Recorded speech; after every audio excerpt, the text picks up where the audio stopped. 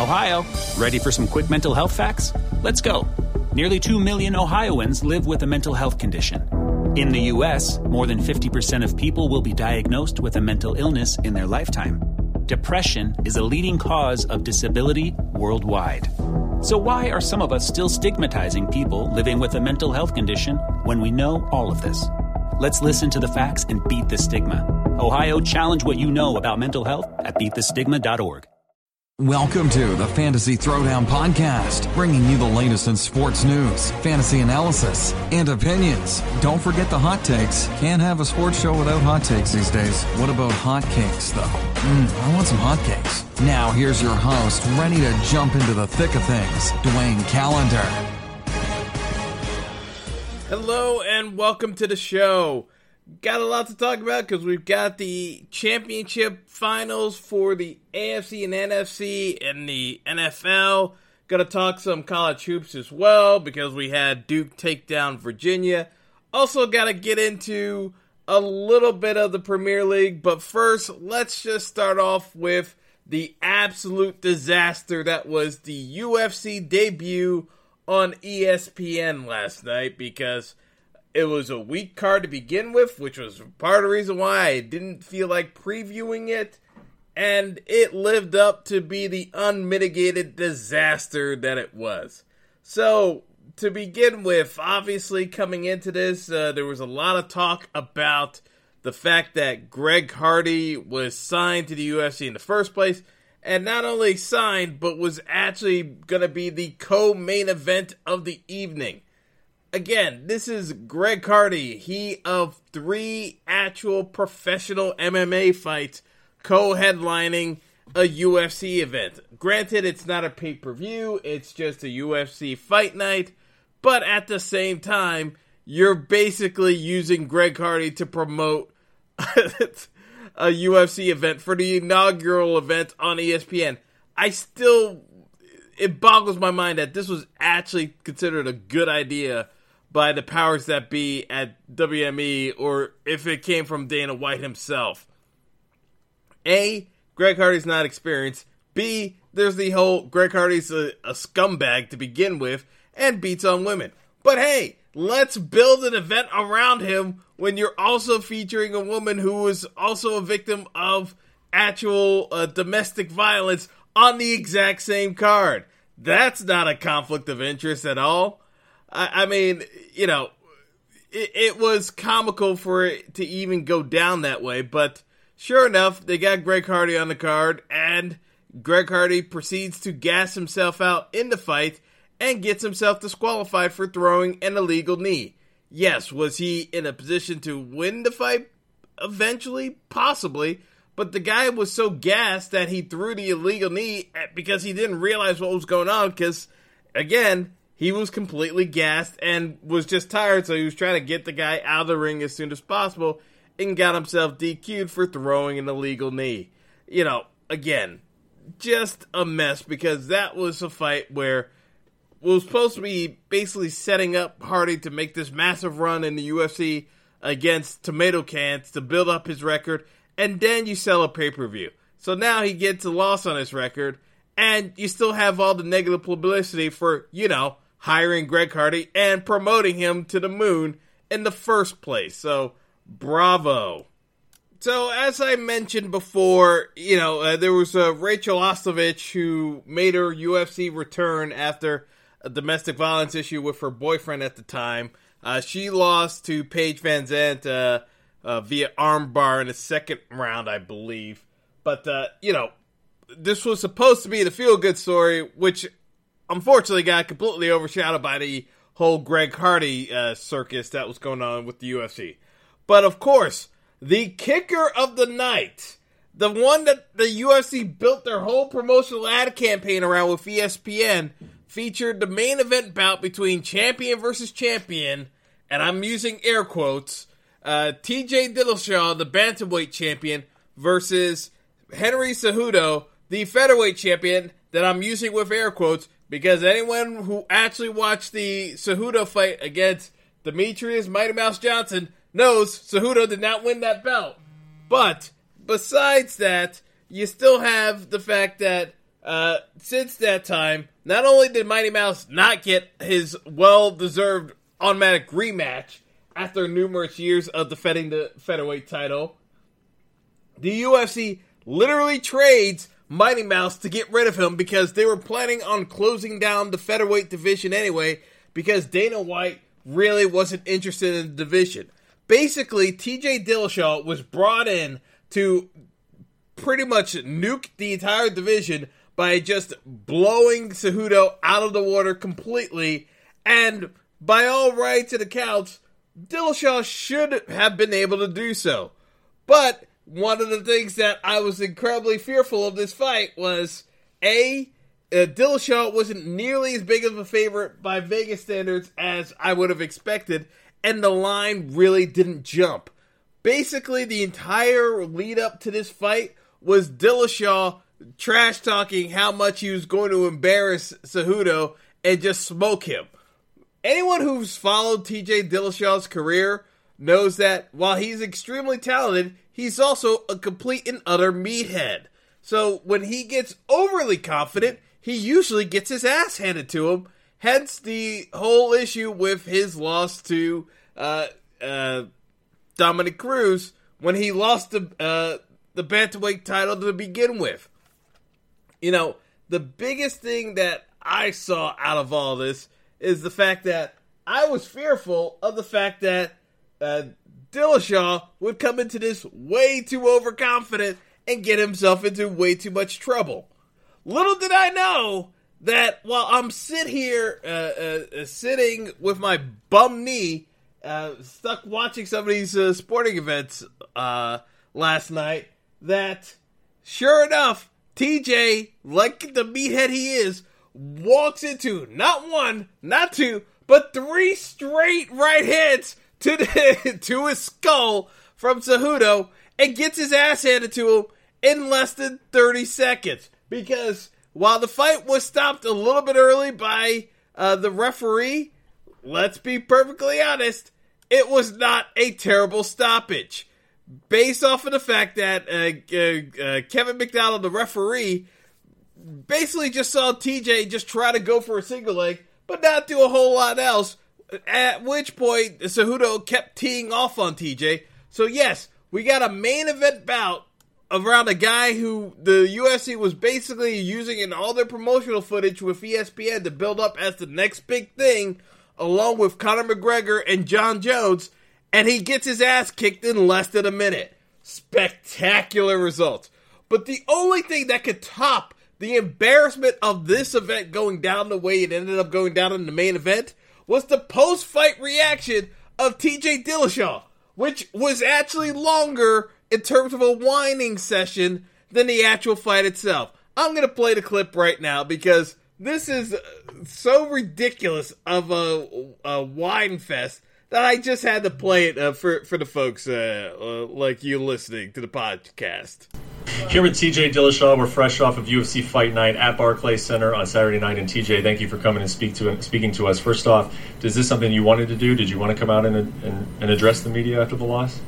Sure, man. I mean, it's tough when it's taken from you, so you got to at least, win or lose, you got to be a good sport, Tonight was very unfortunate, but you don't stop a title fight like that. You don't rob 12 weeks of my work, Congratulations to the guy. I got respect for him. I'm happy for him for winning, but look, it's not the way it goes down, man. I've worked 12 weeks to push for this and for my legacy, and for me to hardly get clipped behind my ear, a single leg scrambling, and for you to stop the scramble for not only a world title fight but a champ versus champ fight, it's uncalled for, man. It's uncalled for, and that ref better hope I don't see him. In that moment, I mean, are you only... Yeah, great job threatening a ref. Real smart. Hey, I'm working here. I'm working. Does that come through your mind at all? Yeah, I heard him say, "Show me something." I said, "I'm good," and I went on a single leg. He said, "Show me something, Dillashaw. I'm good. I'm on a single leg." What the? What me to do? Did not happen. Your reaction now to this, is it something that you appeal? Is it something that you speak to the New York Commission? Is there anything that you can do once you feel a championship fight has been stopped too early? And I don't know. I don't know, man. I've never even thought about that before. I guess that's something I got to talk with my management about, and this isn't over. I want this again. You don't take this work from me like that, you know? I mean, ESPN's seen how hard I worked for the last 12 weeks, the things I've done, the sacrifices I've made. I want this again. It shouldn't stop this way. Do you and your team ever, look at the commission record and say, did you care? Did you know who was refereeing your title fight tonight? And did you have it? This was absolutely comical. I never looked into it. I've never seen the guy before. I don't know. I guess I don't pay attention enough. What do you Clearly now, TJ? We do it again. We do it 25s too.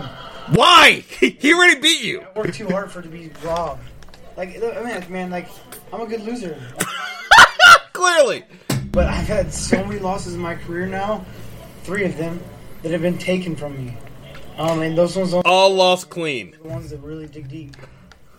Last thing, can you just put it into words? How hurt were you in that moment? If anybody who's like, yeah, TJ, maybe you had a leg, but you looked really bad, and the referee needs to step in, and he's doing it for your safety. How hurt were you in that moment?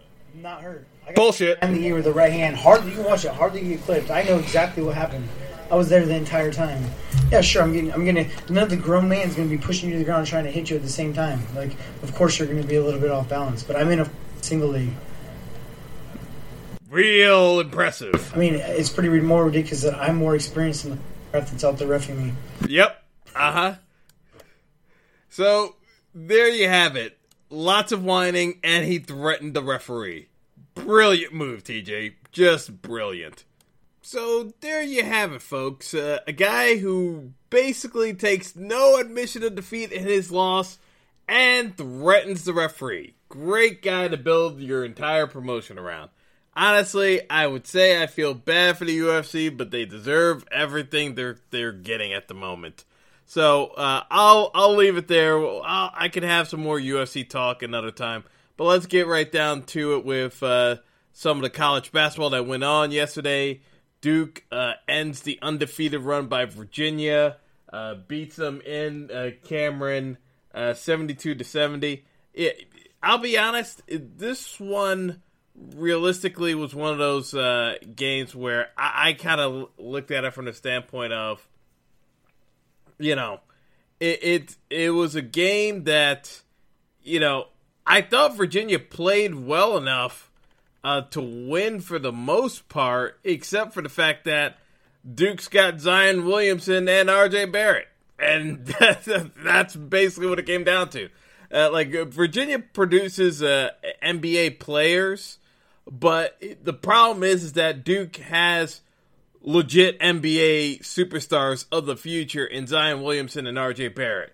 There's just no getting around it. Like, Zion Williamson is a man among boys. It's not close. Basically, Williamson puts up 27, Barrett puts up 22. But the problem is the fact that Williamson is so strong that he can do whatever he wants. Like, there's a reason why people describe him as a baby LeBron, because, he's got LeBron's physical physique and moves like a cat. It's ridiculous that a man can be that already built under the age of 22. He's not even Zion Williamson. I still shudder to think, because typically with his body size, he's actually, I still think he's bigger than LeBron. When LeBron came into the league, as crazy as that sounds, at age 18, Zion Williamson is more swole than LeBron. And LeBron was a monster in his rookie year. That's how crazy Zion Williamson is. So, again, for those of you who don't pay attention to college basketball until the March Madness tournament in March, obviously, Duke's really good. Duke should win the title. I don't see anyone beating Duke unless Duke just has an absolutely terrible game. I know for the Duke haters that's a fate worse than death, but, I don't really see any other scenario where this plays out where Duke doesn't win. That's how good Duke is in terms of talent level. They're that much better than everyone else. It's not even close. So even if you play your A game, if you're Virginia, 9 times out of 10, you're still going to lose that matchup against Duke. Even if it's a neutral site, I don't see them winning. Like, Virginia played about as well as they can play, and they were still down double digits with 2 minutes to go. So, that's college basketball for you. The reason why I don't talk that much college basketball this year is because I think it's a foregone conclusion, but we'll see how it goes in March. But it's tough. It's really tough. Watching college basketball and not saying that this is kind of pointless because Duke's going to win it. Anyway, talking a little college basketball. In the NBA yesterday, I just saw further dysfunction from the 76ers. Trust the process, my ass. The bottom line is the Philadelphia 76ers have a severe problem. And the problem is Ben Simmons can't shoot. Ben Simmons can't shoot. Markelle Fultz is MIA and still can't shoot either. You got 2 high picks that can't shoot. Joel Embiid's a beast, but he's injury prone. And again, he got banged up the other day on Thursday night. Shouldn't have played. Gets into it with Russell Westbrook, charging into him when he could have gotten himself further injured. Like, Embiid was a moron yesterday because it was a flagrant foul on Russell Westbrook that the refs didn't call on him. And Russ did have a reason to be really pissed off at Embiid for going after him that way. It was reckless by Embiid. Not only reckless and dangerous to Westbrook, but it was dangerous to Embiid himself. He really could have gotten himself hurt going after him like that. But, the problem is that the 76ers management coddles these players. Like, Embiid is not held to task. You got Jimmy Butler doing whatever he wants to do because that's what Jimmy Butler does. Being a great player, but being a pain in the ass all along the way. You got Ben Simmons who can't shoot. Everyone knows he can't shoot, so that anytime you get into crunch time, like yesterday, you got a game where they're down 2. Simmons drives down the baseline, gets caught because no one's biting on the fact that he's going to pull up and take a jumper, so he dribbles it right back out and feeds the defender to Jimmy Butler so that Jimmy Butler has to try to hit a game-winning three-pointer over 2 guys because Ben Simmons led his defender back to it because what defender is really going to be afraid of Ben Simmons' jump shot? You play for the drive, and you give him space to take the jump shot. Ben Simmons does not have the confidence to hit a jump shot, so he's going to revert to either drive to the baseline or hand it off to someone else. He handed it off to Jimmy Butler, and it was a terrible shot selection because Jimmy Butler had no other chance to do with less than a second left. Like, Ben Simmons gave him no option other than to jack up a 3. I don't know what the 76ers expect out of the playoffs, but come time when they actually have to play Boston or Toronto, they're going to force Ben Simmons to try to shoot the ball in crunch time. And the 76ers better have an answer because otherwise they're going to go home. There's no way they're winning a 7-game series against a competently coached team that you have between Toronto and Boston. And even if they go up against a team like the Pacers, do you think the Pacers are going to let Ben Simmons beat them going to the baseline and dunking on them? No, they're going to force him to take jump shots. The Eastern Conference is not that bad this year. Compared to most years, the Eastern Conference is not actually that bad. The teams have actually gotten better. Like, the middle part of the Eastern Conference has actually gotten a little stronger. So, no, the 76ers cannot coast their way through the regular season and then hope that they can just figure it out come playoff time. They actually have to work on some of their deficiencies right now. But be that as it may, we'll see how it continues on. But I did not like what I saw out of the 76ers last night. And, to be perfectly honest, it's going to come to a head sooner than later because the more they try to drag that out, the more it's going to blow up in their face because they cannot figure out a way of getting themselves into a better spot as a team. It's not working with the 76ers. They're winning enough, but they're not actually winning the games that they need to win. and that's the biggest problem with the squad. They actually have to figure out a better way of going about it because as it stands, they are easily going to get themselves knocked out of the playoffs. It's not close. It's really not that close at all. Meanwhile, in other NBA news, James Harden is still unstoppable given the rule changes as he goes off for another 40-plus point barrage as the Rockets take down the Lakers 138-134 in OT last night. What else is there to say?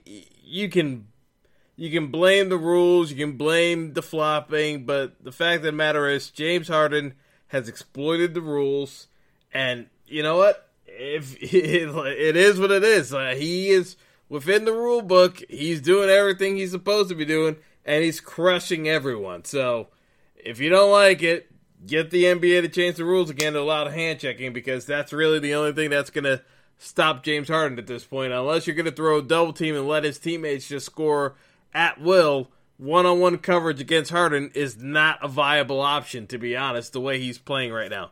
Maybe he runs out of gas, maybe he gets tired, but right now, he is just owning everyone. It doesn't really matter who he's up against, because he's been doing it against everybody. Nothing's changing, depending on the defensive matchup.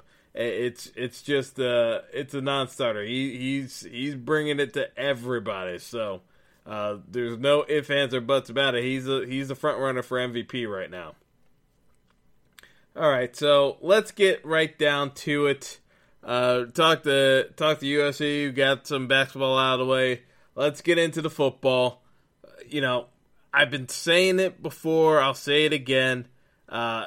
In terms of the betting, I would stay away from the Pats-Chiefs game, to be honest, unless you're fully prepared to bet on the Pats.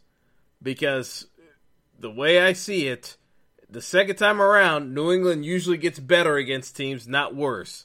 And the problem I have with this Chiefs team is that in a coaching matchup, I have far more confidence in New England being able to shut down the Chiefs offense than the Chiefs being able to completely disrupt New England. And yes, I know the Chiefs defense plays better at home, but my fear for this New England Kansas City game is the fact that this game goes well under and that it turns into a tactical battle between the Patriots and the Chiefs, because I will always trust Brady and Belichick in a tight-knit game where you need to execute very minor details in order to keep drives alive and just grind down the clock than I have any confidence in an Andy Reid-led team.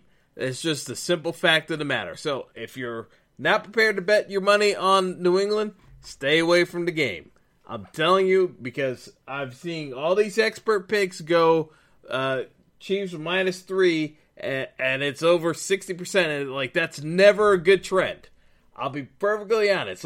The betting, the total bets are coming out on the Chiefs around that range where 60. It's right now. As of this morning, it's around 55, and it seems like it's inching up because earlier in the week it was a lot more even. So now it seems like more people are as Joe Public gets more active into betting as the course of the weekend goes on. More bets are coming in on the Chiefs, but the total money wagered on the game is still even. Anytime I see that tells me that most of the sharp money, meaning the expert bettors that bet the most money, are betting New England, and that it's the casual fans that are betting on the Chiefs in unison, and I just don't like it. I do not like this at all. It's like I'm seeing bets come in on the Chiefs. I don't like where this is trending. To me, this screams New England figures out a way of slowing down Kansas City. I don't think they shut them down completely, but I do think they can give Patrick Mahomes fits. And believe me, I've been thumping the case for Mahomes for MVP the entire way through. This changes nothing about that. He is the MVP. The problem I have with New England against Casey is the fact that they've already seen him before. Anytime New England gets a chance to see you, it's never a good thing. So the fact that they were able to shut him down for the first half last go-around and he was able to figure it out second half. That's encouraging, but I think New England takes more lessons from what he was able to do against them in the second half than anything else. So, long story short, I think it's going to have to come down to a case of, Patrick Mahomes is going to have to find something special to do, but at the same time, the Chiefs have got to be disciplined, because what I think the Pats are going to do well is that they're going to go small and try to use the speed rush against Kansas City and disrupt their rhythm. So that means you're going to have more undersized backs in there using different blitz combinations to try to trip up Mahomes. So usually to counter that, you want to go power formation and actually run it down their throat. So this is one of those where I want the Chiefs to actually say, we're going to run the football early and not pass. I would rather them not drop back with Mahomes so much and just kind of focus on the run, because to me, if they can go forward with a strategy of limiting the amount of, and I know they don't want to do this because this is New England's MO, but you got to flip the script on New England. New England's not going to expect them to grind it out on the run game either. So to me, if you go unexpected and catch New England off guard, that's the best way of beating New England. You kind of have to go the way that Philly went with it, by flipping the script on them and doing things that they're not expecting you to do. That's the best way you can actually beat the Patriots, is by forcing them into situations where they're kind of wondering, oh, wait a second, how do we game plan this incorrectly? You have to change the narrative where you're actually going contrary to what they were expecting you to do. The Pats are going to be expecting Mahomes to drop back multiple times and just to try to throw the ball all over the place. And they try to go that route. I fear for Kansas City getting stalled, and because I think New England is expecting, every once in a while Mahomes going to uncork one, and yeah, he'll hit a home run shot. But at the same time, I still think that New England's willing to accept that from time to time, because overall, they know they're going to shut them down with the speed rush. So that's my fear for Kansas City. I think Kansas City's got to be able to has got to be able to do everything they can to kind of keep New England off balance in terms of what they're going to try to approach them with. And my biggest thing with New England is, I just think that they're going to try to take Kelce out of the game, and for the most part, by trying to use the speed rush on him, they keep Tyreek Hill out of the game, because they won't allow Mahomes to get enough time to throw the ball deep down the field. I also think the other guy you got to look out for in this game is Sammy Watkins. Shockingly, Sammy Watkins is healthy for this game. I couldn't believe it when I saw the injury report this morning that Watkins has absolutely 0 injury designations, but besides Tyreek Hill, Sammy Watkins can get down the field and damage New England. I mean, that's where you hurt New England, is with speed. So if you can get them to respect the run and then pop one over the top, that's how you can hurt New England with the play action. So my perspective, if Kansas City is going to win this game, they're going to have to do it with being disciplined and then take their shots down the field, because that's the way they can best hurt New England. But they got to be disciplined first. If they try to force the issue by throwing the ball over the place, it's going to be rough starting out. That's just the way I kind of look at this game from the outset. But if I was to bet on this one, which I'm not looking forward to, I'm taking New England here +3. To me, this one screams New England's going to figure out a way of winning this one, whether anyone likes it or not. They'll be back in the Super Bowl again for Super Bowl 53. So that's the way I see the AFC going. As far as the NFC goes, this one's interesting, because I like the Saints to win, but I don't really trust the Saints to cover 3.5. So I see this being a really close game, even though, and I think it's going to be the flip side of what happened last week against Philly. I think the Saints get off to a good start this week, and then the Rams actually catch on, because I think the biggest issue for the Rams is the fact that their run game probably isn't going to take off early on in the game. I think they'll struggle just with the way the Saints' run defense works. But I do think without Sheldon Rankins, who basically is done for the year and might be done past training camp next year, which is a big loss for the Saints, with that Achilles injury, I just think that the Rams, if they stay patient with the run and the play action, will eventually get to the Saints' defense. The thing is that the Saints, if the Saints can put points on the board early and actually get touchdowns, they can put this game away early.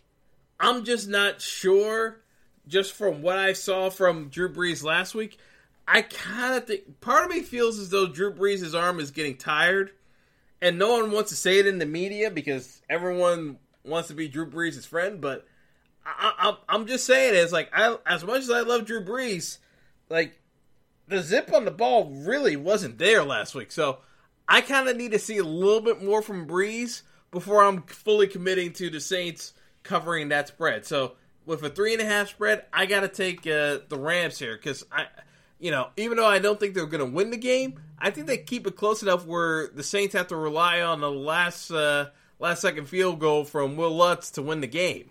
It's just one of those where I don't really feel comfortable betting the Saints outright. I feel more comfortable betting New England outright than I do the Saints outright, if that makes any sense. Even though the Saints are the home team, I don't really feel that comfortable betting on the Saints outright. I'll do it for picks pools, but if it's a spread pick, I'm taking the Rams plus 3.5. It's just one of those where I feel this one's going to be razor thin. I really, really do not feel comfortable taking the Saints to cover that line sufficiently. I just don't have it in me. I really don't. That's my biggest concern with this game, is that I could easily see this game coming down to a field goal at the end, and that's it. And, the Rams will cover it even if they lose the game. So, and I'll say this one other bit too. The Rams, and because I'm going to get into this for the DFS piece, I don't think the Rams are doing this dual running back by committee with Anderson and Gurley because they want to preserve Todd Gurley. I do think Todd Gurley has a legitimate injury that the Rams are fearful that if they use him in between the tackles on some of these plays, that he's going to aggravate it further and he's going to be done for the playoffs. I think that's the biggest issue. Now, I could be wrong, but to me, Gurley hasn't looked like Gurley, even in the runs that he did have against Dallas. Like, Gurley looks banged up. So, I don't know what's actually in the tank for Gurley, but my biggest concern is playing Gurley in DFS because Gurley is still priced up like he's Todd Gurley, and he's not. So, that's my biggest fear right now, is that the amount of money on a 2-game slate paying up for Todd Gurley doesn't make a whole lot of sense to me. I wouldn't recommend anyone doing it for DFS purposes, But from my perspective, this is an interesting case of, from a DFS slate standpoint, I could see both of these games going under, and I'm not even sure who to pick from a offensive standpoint, because again, C.J. Anderson, I think, is a factor that no one's really talking about. I think C.J. Anderson could easily vulture a touchdown from Gurley, because like I said, I don't think the Rams are all that comfortable running Gurley in between the tackles. And if it comes to a goal line situation and there are a bunch of guys that are going to be meeting him at the line, are the Rams willing to risk that? I'm not entirely sure. Now, in terms of guys that I know have performed well in the playoffs and can step up, I like Brandon Cooks. I like Michael Thomas, because basically, if Michael Thomas doesn't have a good day, the Saints are really going to struggle in the passing game. So it's like, if you're playing Drew Brees in DFS, you have to have Michael Thomas. There's no getting around it. It's like, it's the required play if you're playing Drew Brees, is to stack him with Michael Thomas, because if you don't, it's an idiotic play to play Drew Brees without Michael Thomas. Even with Ted Ginn back in the mix, Michael Thomas is still Drew Brees' number one option that he's going to go to 75% of the time. So he's going to see the lion's share of targets. So it doesn't make any sense doing it otherwise. So in terms of the DFS plays, I really want to say that maybe New England gets Gronk involved, but I don't know. It's really hard for me to make a case for a lot of these guys in the DFS slate because I could see these games going a couple of different ways, but I don't really have a great feel for how New England's going to produce points.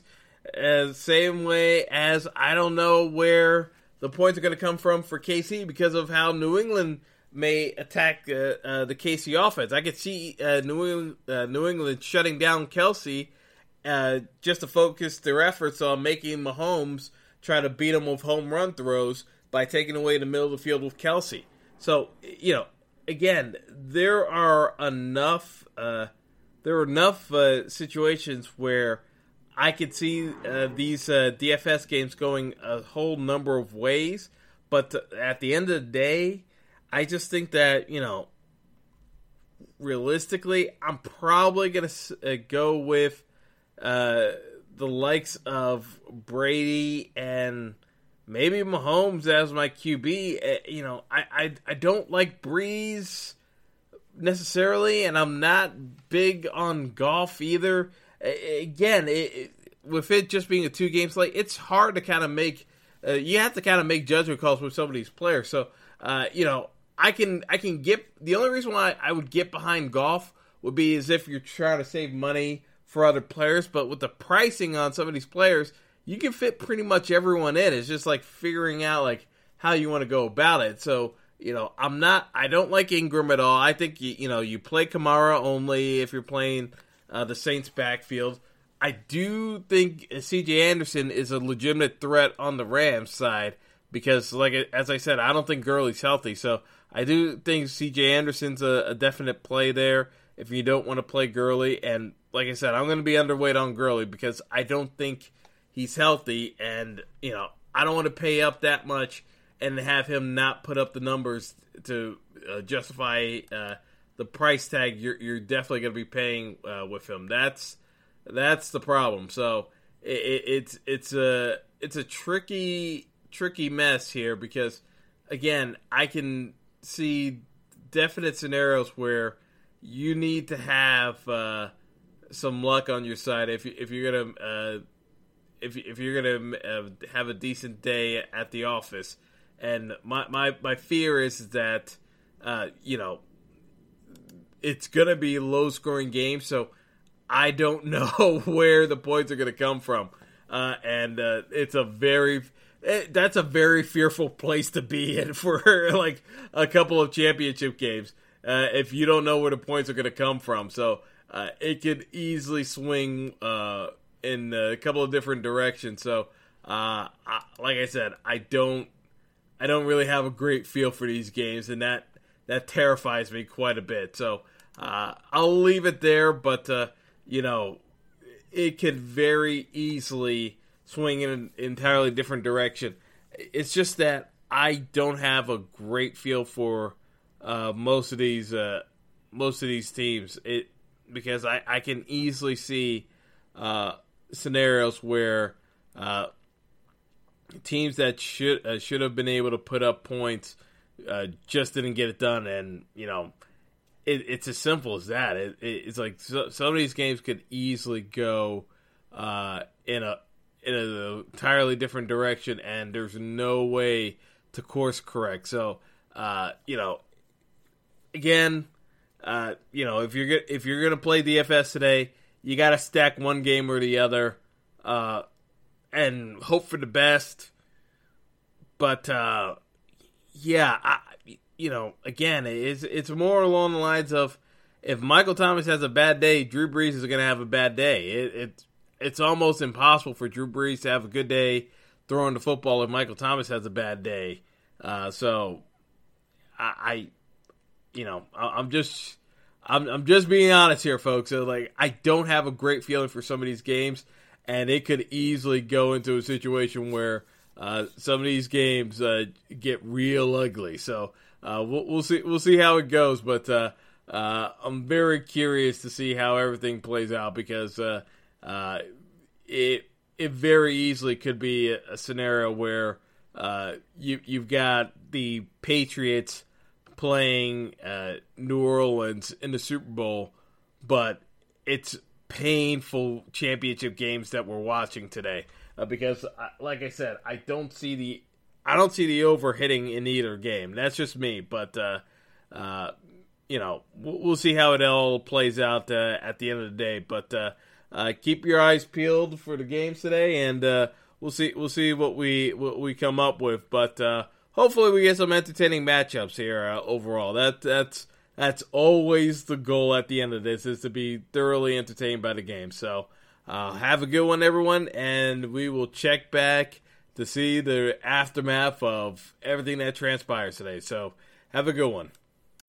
When you need mealtime inspiration, it's worth shopping Kroger, where you'll find over 30,000 mouth-watering choices that excite your inner foodie. And no matter what tasty choice you make, you'll enjoy our everyday low prices, plus extra ways to save, like digital coupons worth over $600 each week. You can also save up to $1 off per gallon at the pump with fuel points. More savings and more inspiring flavors make shopping Kroger worth it every time. Kroger, fresh for everyone. Fuel restrictions apply.